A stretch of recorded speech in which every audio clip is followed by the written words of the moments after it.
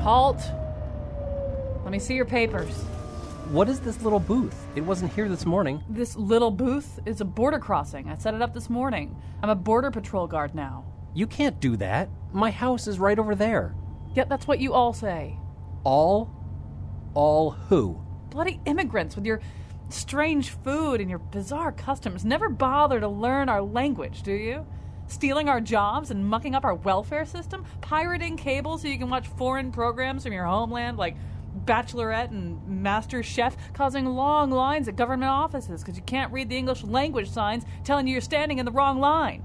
And the strange foods you eat, like pancakes and burgers, so that when you get a massive infarction from all the grease clogging your arteries, I can't get in to see my own doctor about my sinus infection because some alien like you is having a bypass. Yeah, but I live here. I just need to go another few hundred yards to my driveway. What part of border crossing don't you understand, Mohammed or Pablo or whatever your name is?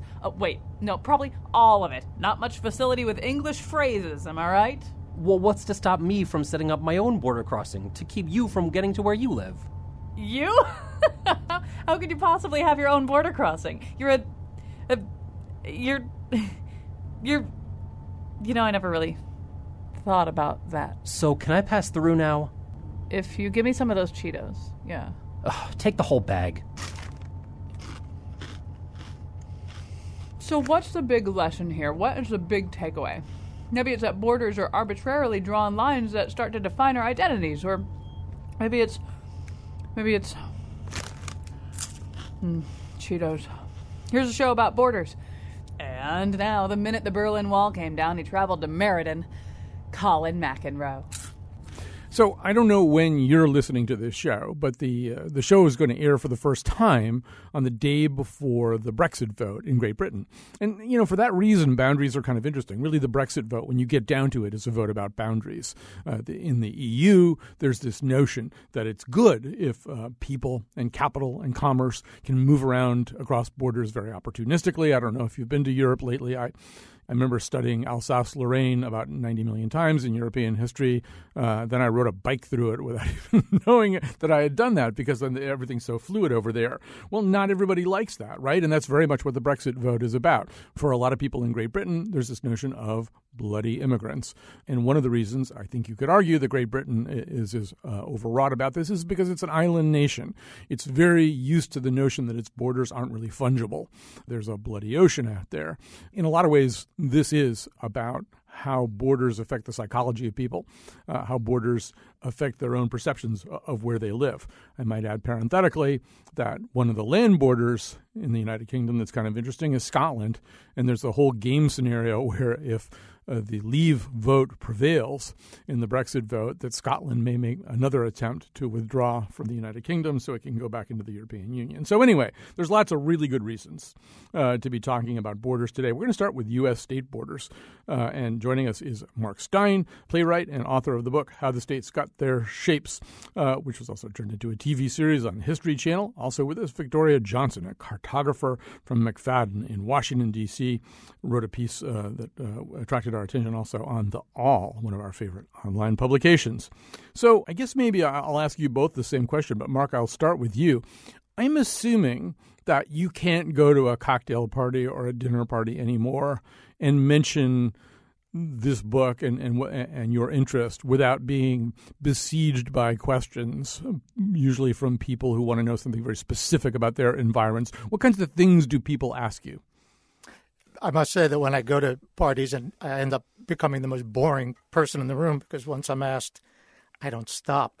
I get all kinds of questions, but actually one that I don't get, but I think ties in very much to what you were just saying about the Brexit vote and commerce with borders, is that one of our state borders, that being the boundary between Pennsylvania and New York, which was subject to all kinds of questions back in the day as to what constitutes a line of latitude, whether it's a line or a band, and kind of old-time interpretations of latitude that Pennsylvania and New York were disputing, had to do with commerce, in my opinion at least, in this respect, that before the Constitution, we were under the Articles of Confederation, we did not have something called the Commerce Clause, which meant that the federal government regulates interstate commerce. And in New York, although they were not yet sure they could do this, they were talking about a canal that would connect Lake Erie to the Hudson River and, in effect, turn all the Great Lakes into highways of commerce that would flow through this canal to the Hudson. It's the Erie Canal. And they wanted to make sure, when they were disputing with Pennsylvania where their boundary was, since there was not yet any interstate commerce clause, that it was all in New York. That Pennsylvania couldn't mess this up or hone in on this. So one of our state lines is very much connected to the kind of issues you just mentioned with the Brexit dispute. We should say that all of these state boundaries really do materially become about commerce now. I mean, America has turned into at least 48. We're sort of like a line of 48 contiguous gas stations that are posting their prices, except now it's here's our tax rate, here's our property tax rate, here's our business incentives. So Maryland is really completely different from Connecticut. You should absolutely come here. It's like a different country. So these state boundaries, which as you'll hear in this segment, some of them either drawn kind of arbitrarily or for fairly bizarre reasons, now do kind of dictate the shape of commerce here in the United States. Victoria Johnson, I know what it's like to be at a cocktail party and here there's a cartographer over there. Everybody flocks to her right away and starts barraging her with questions. What kinds of questions do you get asked? Well, the first question that everyone asks is, hasn't everything already been mapped? And the answer to that is sort of, I guess. But the landscape is always changing, whether it's, from an earthquake or a volcano or new land being created, man-made, but also there's a lot of other applications of cartography. After this interview, I'm not going to go back to my sextant and parchment on a giant desk somewhere. I sit at a regular computer at a desk and interpret data from a geographic perspective using GIS, Geographic Information Systems. And then I take my findings and I map them in an aesthetically pleasing way. So it's sort of like geography, but combined with computer science and graphic design. All right, so let's get into some specific cases, and I think it might be interesting. Each of you can take a different part of Kentucky. How about if we do that? Because Mark Stein, one of the things I think a lot of people, per Victoria's previous comment, isn't this all kind of settled science? Well, it's not even necessarily settled science in the way that you might think. Here in the United States, Kentucky and Indiana were arguing about part of the Ohio River at least as recently as like 1980, 1981, right? Yes. In fact, most of the boundary disputes today in this era do have to do with water. The Ohio River is particularly subject to dispute because generally when a river is the boundary goes down the middle of the channel.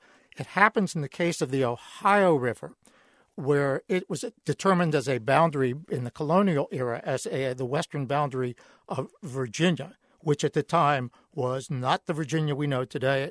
It included Kentucky and it included West Virginia. So it came right up to what is today Ohio. And the entire Ohio River was part of Virginia, so that places like Indiana and Ohio often get into disputes because they really only come up to the edge of the river.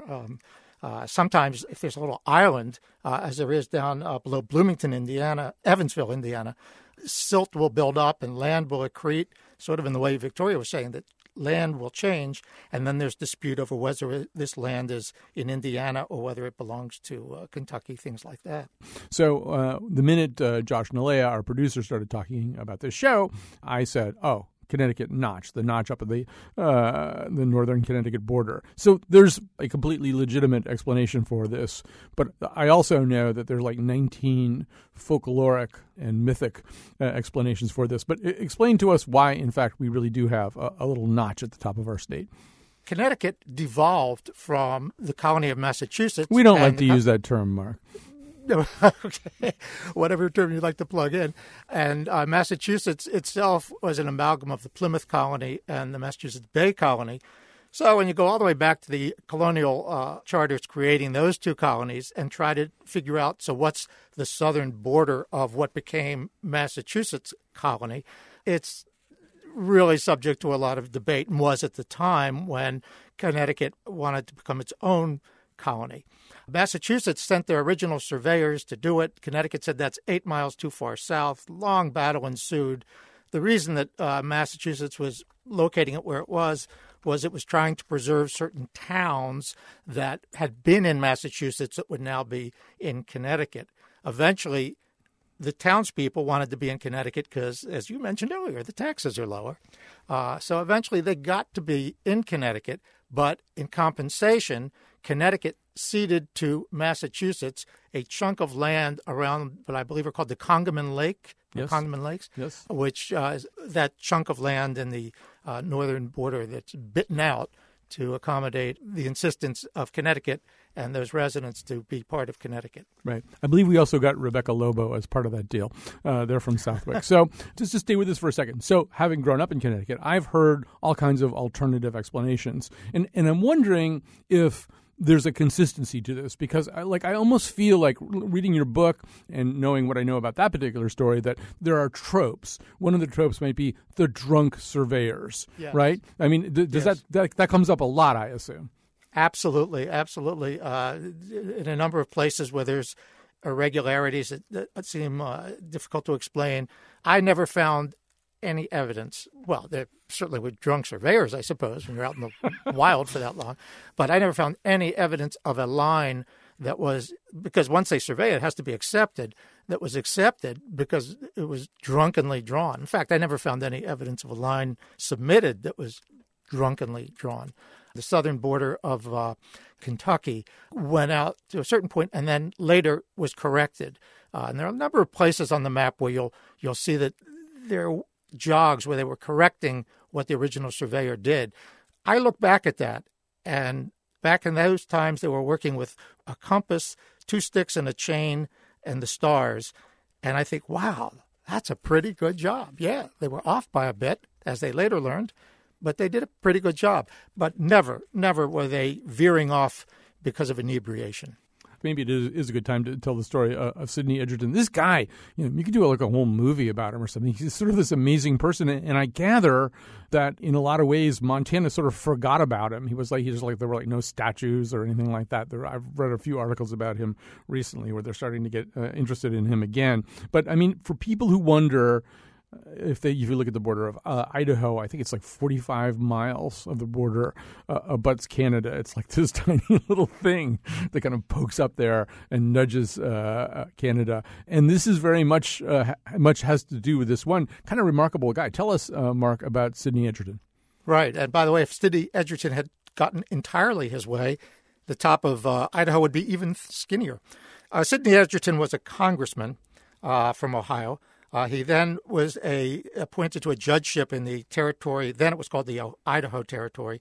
But very soon after, that massive territory divided, and he came to Washington on behalf of the people who lived in what is now Montana.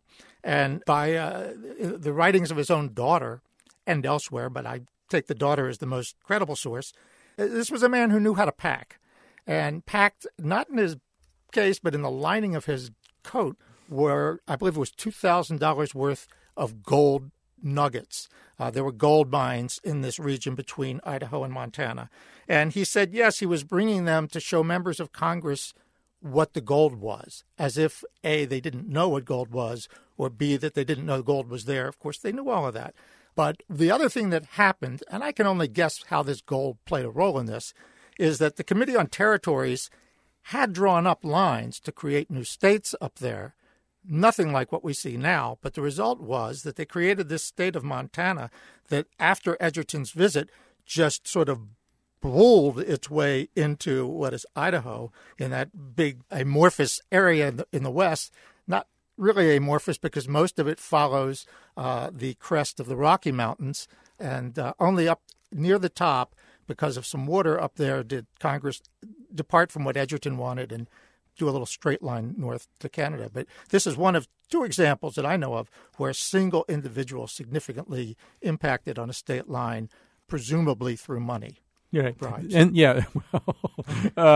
but this guy, he is amazing, and he's fearless, and I mean, he's he goes through all kinds of terrifying country, and it gets to interesting scrapes. But Mark, I also sense there's probably a certain amount of just sort of push and pull and negotiation. Yeah, maybe you got to bribe somebody, but also my sense is it's Idaho also saying, you know what, we don't have that much farmland. Like they got all kinds of flat farmland out there, so give us some farmland at the bottom. Maybe we'll give up a little at the top.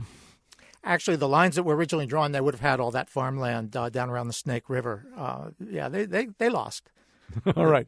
So, Victoria, at the beginning, I was talking about how, well, island nations, a lot of it is just sort of a done deal, right? You got an island. It's sitting out in the middle of the water. What is there to argue about, really? Well, of course, within islands, there are lots of things to argue about, and certainly within multi-island areas, there are lots of things to argue about. I don't know how to pronounce any Hawaiian names, so I'm going to not even try to say the name of this place in Hawaii. But tell us this story, a story that involves, among other things, what was called a leprosy settlement.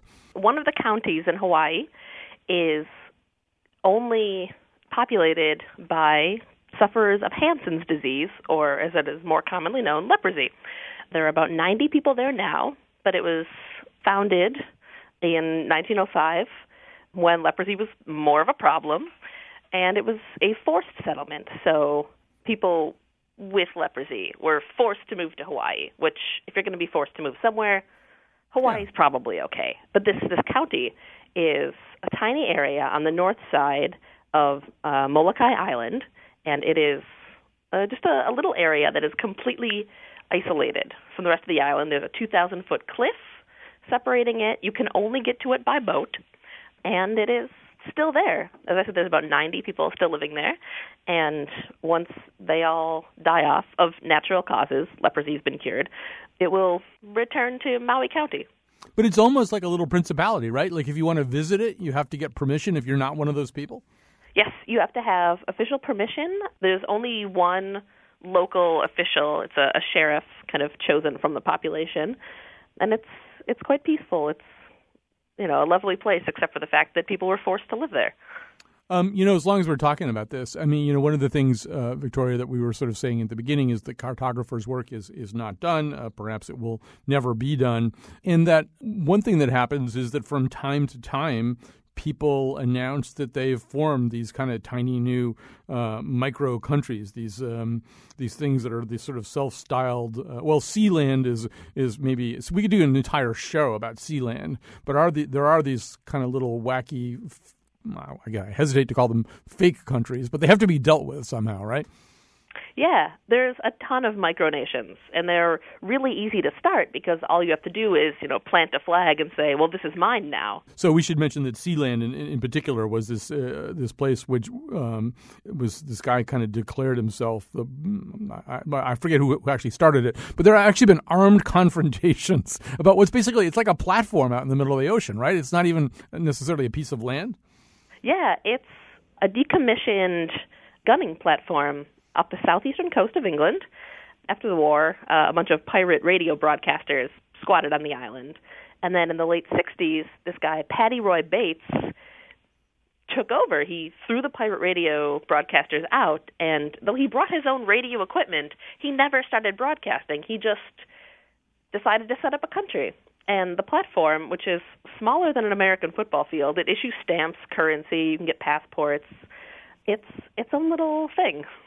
So, and I should say that in 1978, there was a guy named Alexander Aschenbach who actually made himself the self-styled prime minister of Sealand.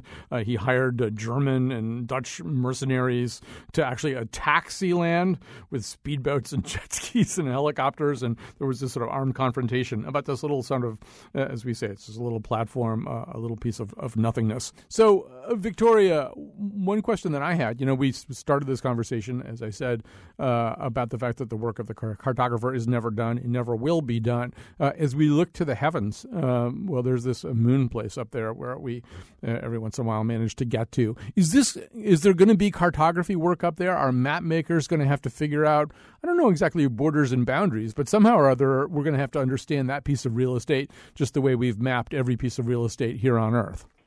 Well, yes, stellar cartography is a field. The moon has been intricately mapped Mars, if you look online, NASA and other entities have put out maps of Mars that show not only where the rovers and the little landing vehicles have landed, but where Matt Damon in The Martian would have traveled. That's important to know, for future. Well, if I do tourism there anyway, I'm going to want to know. I want to take the Martian tour, the Matt Damon tour. Well, listen, thanks very much to both of you. We're going to take a break here. We're going to come back with yet more conversations about borders. Thanks so much to Mark Steyn, playwright and author of the book, How the States Got Their Shapes, and Victoria Johnson, cartographer from McFadden in Washington, D.C. We'll take a little break, and we'll be back with more talk of borders. I draw the line. Fine. I draw the line. Fine! Whether you know the name Sykes-Picot or not, you're probably familiar with that argument that the modern Middle East is a product of Western imperialist border makers, Europeans who created countries in a manner they found convenient with little regard for the realities on the ground. I know for a fact that I've said this many times, saying it as though I knew what I was talking about, which I've realized as of today I don't. But if you want to hear it explained in the most comic possible way, here's Jon Stewart on The Old Daily Show talking to a mythical British border creator played by a pith-helmeted John Oliver. Maybe it's time we just went back to where a lot of these problems started. With a British man 100 years ago drawing a map of a place he'd never been to, filled with people he'd never met, forming new countries with no attention paid to ethnic or religious tensions. Ladies and gentlemen, I give you Sir Archibald Mapsalot III. Absolute pleasure to be here, John. Now, what's all the bother about? Archibald, it's just, the borders that you drew, well, they've proven to be a little unstable and somewhat controversial. Really? Not a problem. We'll just draw them again. No problem. Right, well... No problem. Yep. If I know Arabs, John, and believe me, I do not, they like nothing more than alcohol after a good Western intervention. Why didn't you touch Saudi Arabia, by the way? Why would I touch Saudi Arabia, Jonathan? They're a good, decent, oil-producing people. See, this is not... Look, there's nothing the Arab respects, John, more than a strong, steady white hand drawing arbitrary lines twixt their ridiculous tribal allegiances. But that... All right, so that's probably about the depth of my understanding of this so far, too. So we decided to talk to somebody who actually knows something about something, and that is Nick Danforth. He is a Middle East policy expert, a writer for The Atlantic, also the creator of the Afternoon Map blog. If you would like your understanding of this enlarged even further, then we're going to try to enlarge it right now. I would recommend that you go to the Afternoon Map blog. But Nicholas Danforth, thanks so much for joining us today. Maybe just for fun, since the name Sykes-Picot does come up a lot, who were Sykes and Picot? That's actually, first of all, thank you for the very charitable introduction. I hope I'll come across as knowing what I'm talking about here. So that's a good place to start because the kind of Daily Show version of this presents Sykes and Picot as these kind of prototypical European imperialists who knew nothing about the land they were shaping. And Mark Sykes, in particular, was a British diplomat who, by the standards of the day, was something of an expert on the region. He'd spent several weeks riding around on horseback in Kurdish parts of Anatolia, drawing a, remarkably condescending but actually very detailed portrait of the Kurdish tribes in the region. And so from the very first point starting out, it's not that these people didn't necessarily know anything about the region. It's just that some of what they knew or thought they knew might have been problematic. So this line gets drawn in 1916, right? So right, and I guess that's the second part. Sykes and Picot, a British and French diplomat, respectively, sit down in 1916 in the middle of World War I. Their countries are allies, but they're somewhat uncomfortable allies. They're a little worried that after they defeat the Ottoman Empire, they might have a bit of a falling out over who's going to actually get the Ottoman territory that they've conquered in the Middle East. And so in order to assuage these concerns and focus on the fight against Germany, they take a map of the region and they actually, they draw a border, they draw some borders on the map, they sign their names at the corner of it, and this agreement in 1916 is the Sykes-Picot Accord. So one of the things that you've argued in numerous articles as well as on your blog is that not that this wasn't kind of maybe an imperialist gesture or at least a line drawn by people who didn't live there, not that that wasn't the case, but that the argument that that's the reason there's always going to be instability, that's the reason that the wrong people are grouped with the wrong people, and that all these ethnicities and nationalities seem to be in constant friction, that the argument that it was all caused by that is at minimum an overstatement. Exactly.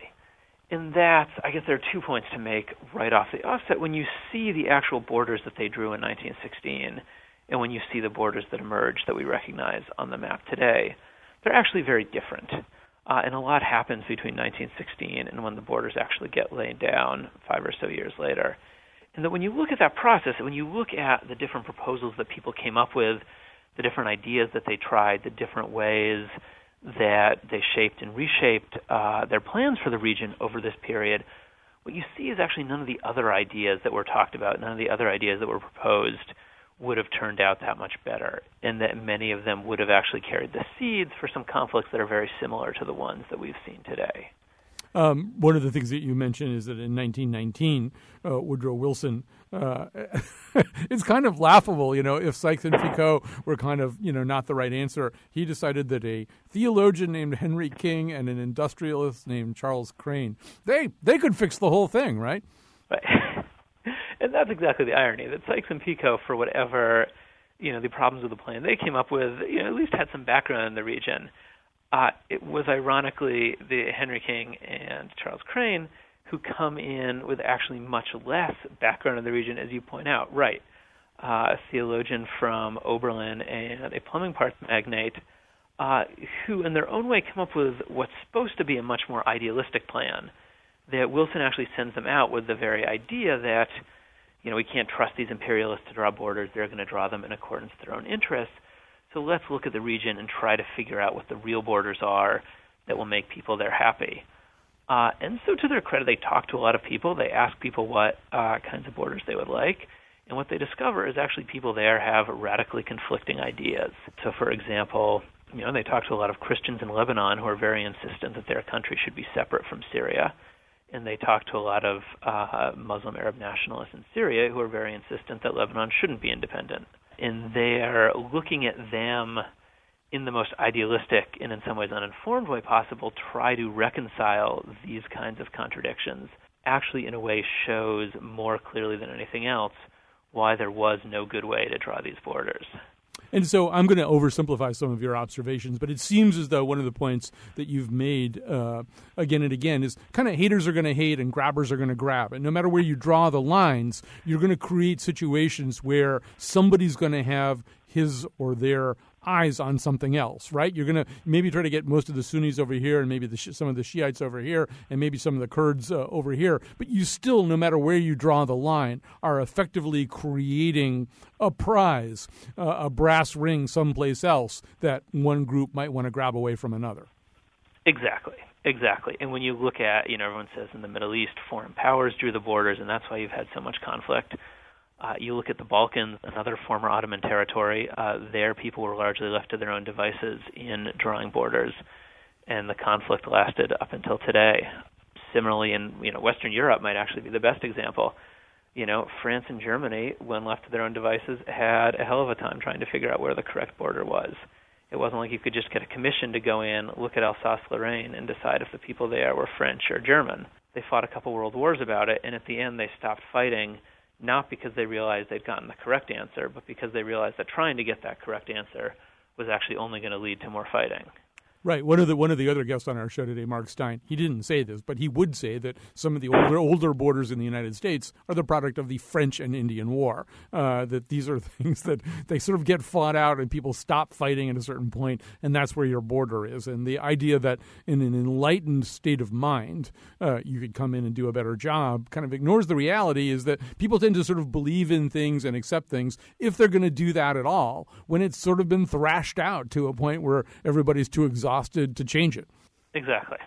So one of the questions or one of the observations that you make, and I think it's an important one, is maybe it's not so much who draws the border or where the border gets drawn, but how people act once the borders get drawn, or what the purpose is in the first place, particularly if it's an imperialist or colonialist power. And a point that you've made that has occurred to me in other situations too is a typical thing that you see happen. We saw it happen in Rwanda, and I think you see it to a certain degree in the old Iraq, is you prop up one ethnic group over another. And sometimes you prop up the minority and therefore weaker ethnic group. You make an alliance with them because the other group of people are probably going to be your big problem. Whoever you're going to have an argument with, it's going to be the people who you as a colonial power see as more numerous and more strident. So I'll let you pick up the narrative from there.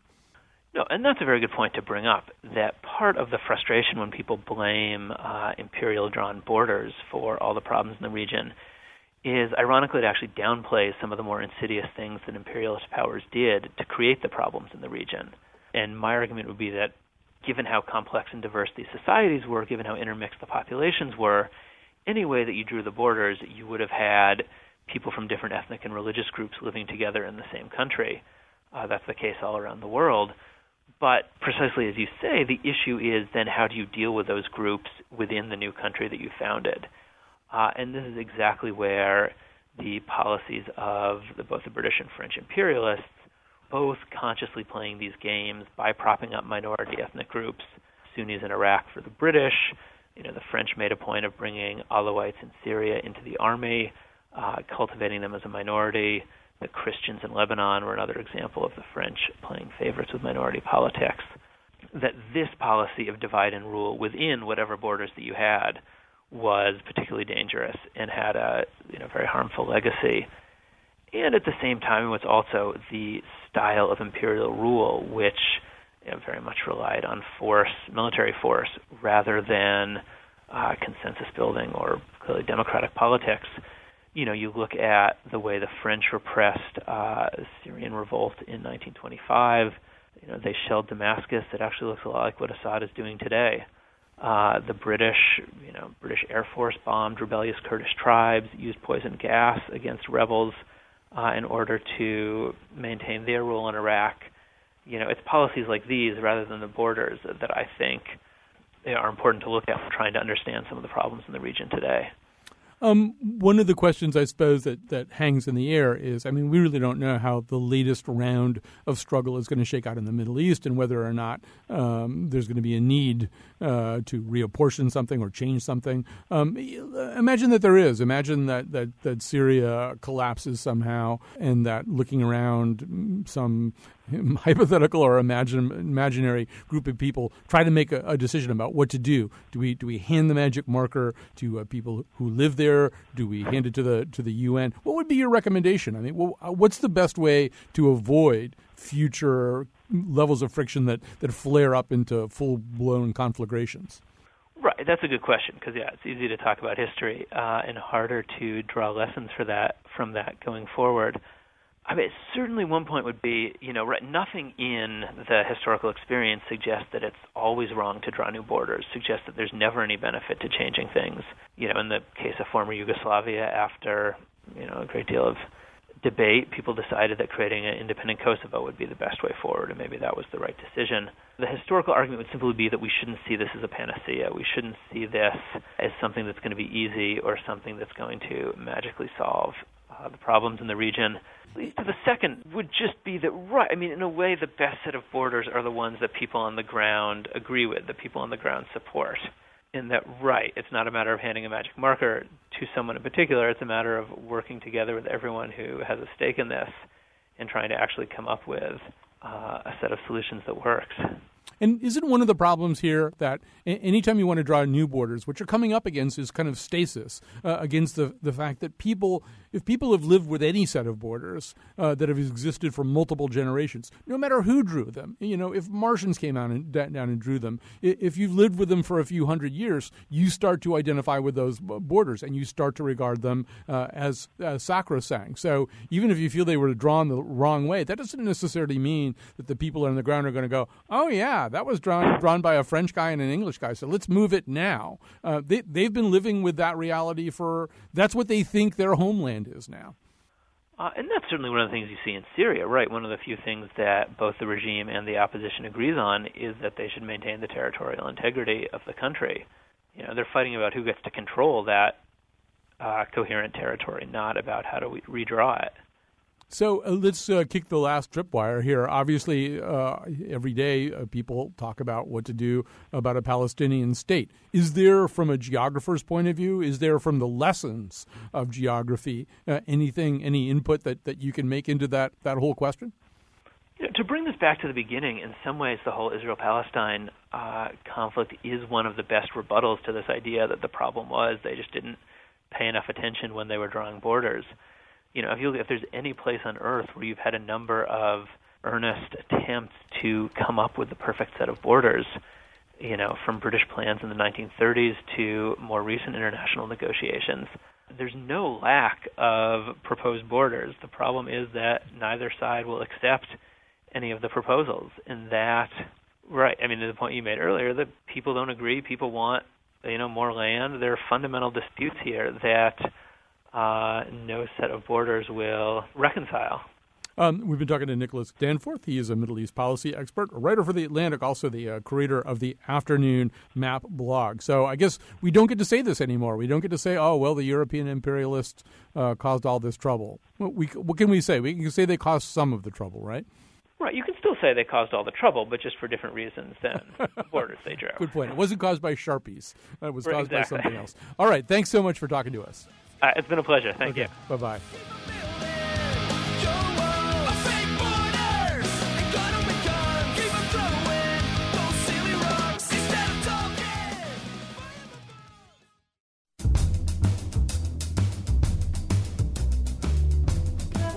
Stay with us. You're about to hear why walls make people want to dig tunnels.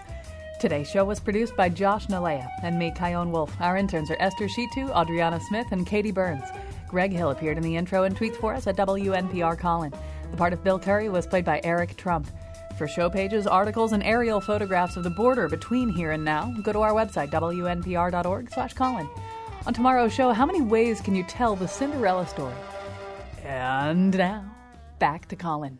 All right, for our final segment, we're going to talk about actual walls and fences. And to do that, we have one of the leading experts in this. That's Elizabeth Vallée. She is a professor at the University of Quebec, and she's the author of Borders, Fences, and Walls. First of all, welcome to the conversation. Hi, bonjour. Bonjour. Thank you. And I assume if you're sitting there in Quebec City, you're sitting right near a big wall. They've got ramparts there dating back to the 17th century, right? Absolutely, although I am in Montreal, but we used to have city walls too. So, yeah, not too far from there. All right. So the American poet wrote, "Before I built a wall, I'd ask to know what I was walling in or walling out, and to whom I was like to give a fence, something there is that doesn't love a wall." That's Robert Frost. And he's basically sort of talking about the fact that although there's an old saying, good fences make good neighbors, there's also kind of a sense that we object to walls, that there are things about us that rebel against walls, that want to tear down walls. We're going to talk a little bit about that today. So one thing that you cover in your book, and your book was published before the rise of Donald Trump, but even so, after the Cold War, you would have thought, well, we probably would be getting less and less interested in walls, and that was true for a while. But first of all, overall, since the end of the Cold War and the fall of the Berlin Wall, really thousands of miles of walls and fences have been added internationally, right? Absolutely. I do kilometers, but to give you an idea, it's 40,000 kilometers of walls that are being built as we speak in the world, which is just about the Earth circumference. So it's quite a lot. It's twice as more as the number of new borders that were drawn after the end of the Cold War.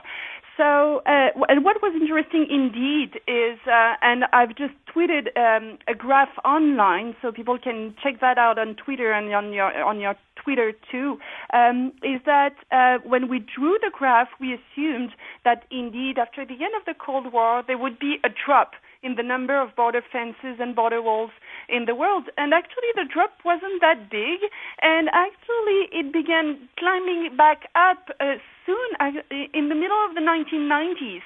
of course, September 11th kind of triggered the acceleration of that trend, but still, the trend was going on before 9/11, and when we began the research, that was kind of something that sounded odd for us. That wasn't what we were expecting at all. Notwithstanding that, September 11th sort of poured some gasoline into the tank of wall building. It may have been going up starting in the mid-90s, but obviously, and as your book suggests, not just in places that you might expect to be concerned about things that the United States is concerned about, but for some reason or other, after September 11th, all over the world, in places far removed from the United States, there was more wall building. Absolutely. You can see them in Central Asia, Southeastern Asia, a lot in the Middle East, between Zimbabwe and Botswana. So really, it's all across the world. And what's interesting is that the motives can be quite different, and the narratives can be quite different. But at the end, it all comes down to walling somebody out or keeping the people in. But no matter what, the idea is to dissociate yourself from the other. Right. So, and I think we then have to ask ourselves, well, how effective is that? In other words, if that's its strategy, is to keep the other out and keep everybody on your side of the wall sort of safe and secure and not contaminated by the other, does it really work, or does it just create a new incentive to somehow or other get past that wall? They don't work. And what's interesting is even when you look at some very documented arguments, such as the one from IDF in Israel, and they state clearly that the building of the wall in the West Bank really led terrorism to good numbers to go down. Actually, if you look into it correctly, you will see that the political situation had evolved in the same time, that Israel had changed its policy towards the West Bank, and that both the Fatah and Hamas had made kind of a peace that was helping that. So the wall may give the appearance that it's working, but when you look into it, actually what they do is they don't deter at all, but they will bring the mafia to the border table. And where people were crossing on their own before, now they need to go with smugglers and coyotes, and mafias come on board, and that's where violence increase, and people dig tunnels. You've heard about the last tunnel beneath the Californian border, which is almost a kilometer long and 15 meters under the ground. So it's a really huge infrastructure. So people will dig tunnels. You may have seen the picture of that ramp in Arizona that is going above the fence, and you have a jeep that is climbing on the ramp to go on the other side of the border. So there are many ways drones that can bring drugs over the border. So definitely it's not working for that purpose, which would be to prevent people from coming in, and it increases violence, definitely. As to make people feel safer, actually it's not really the case, although it's really the aim of the border walls is really to address a domestic audience and make people feel that they could be safer because they can see something along their borders. Right. It's sort of optics. It makes people feel a little bit better. And so, and this once again isn't restricted to the United States. All over the world, people build these walls. I assume all over the world, these walls can relatively easily be circumvented, but probably circumvented in a way that makes it more dangerous for everybody and more sneaky and more surreptitious. Is this just something that's in our natures? I mean, obviously we've been building walls since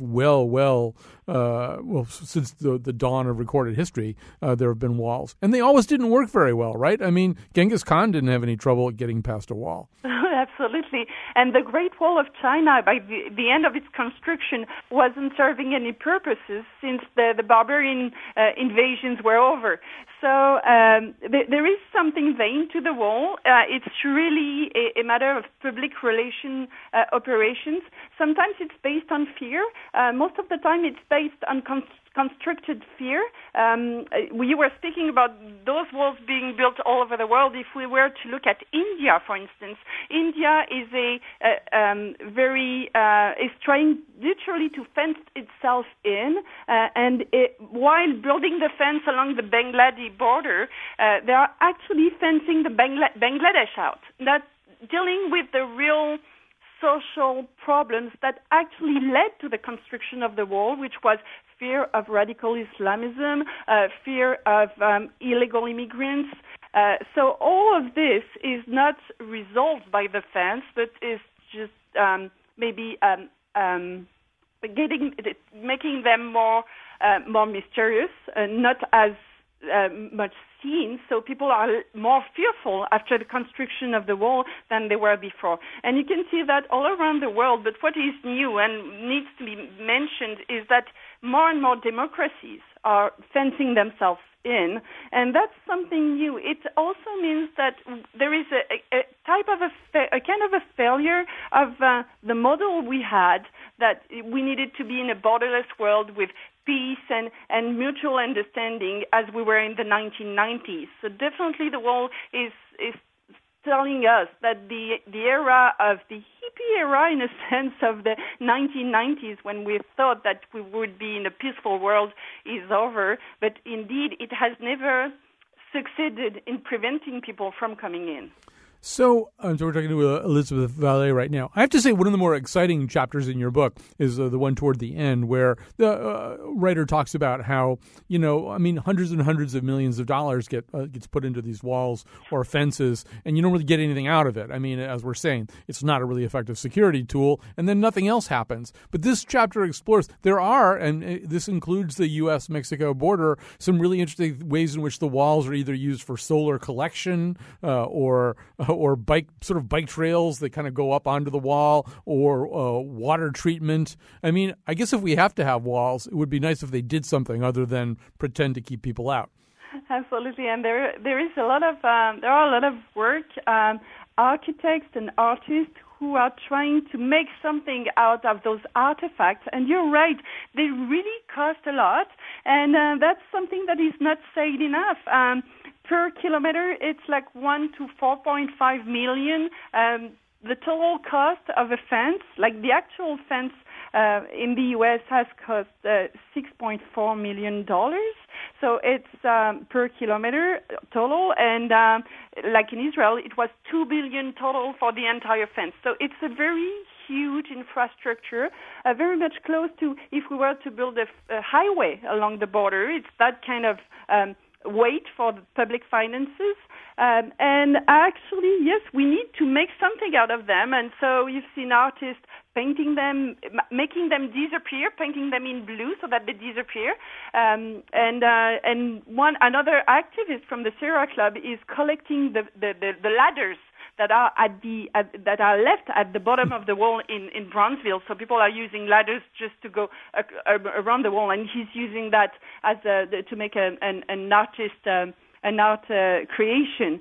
So yes, there is something to be done with them, since they really isolate and create enclaves and alter ecosystems. So we need to see that globally and maybe make something out of them, definitely. And Ronald Rael is one of those architects who is trying to transform the way we look at the border walls, since we are stuck with them.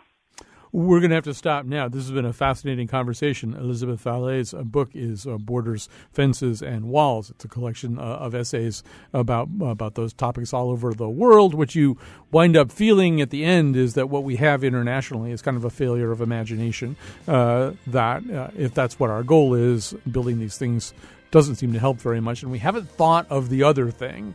We haven't thought of the thing that does work, the set of integrated policies and physical infrastructures that somehow or other accomplishes the things we need to accomplish. All right. Well, this has been a fascinating show for me. I hope it has been for you. Special thanks to Josh Nalea.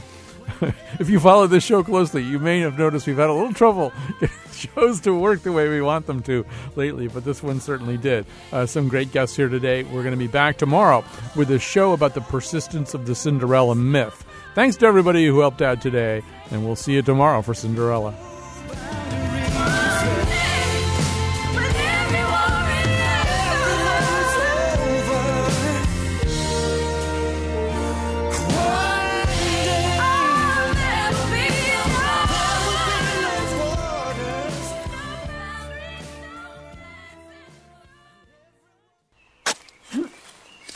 And that is the last shovelful. I finally burrowed my way out of the United States and into... Welcome back, Kyone. Welcome back? Yeah, looks like you dug yourself all the way back. Crap. Your triceps look amazing, though. Huh, they do. Thanks. Good to be back.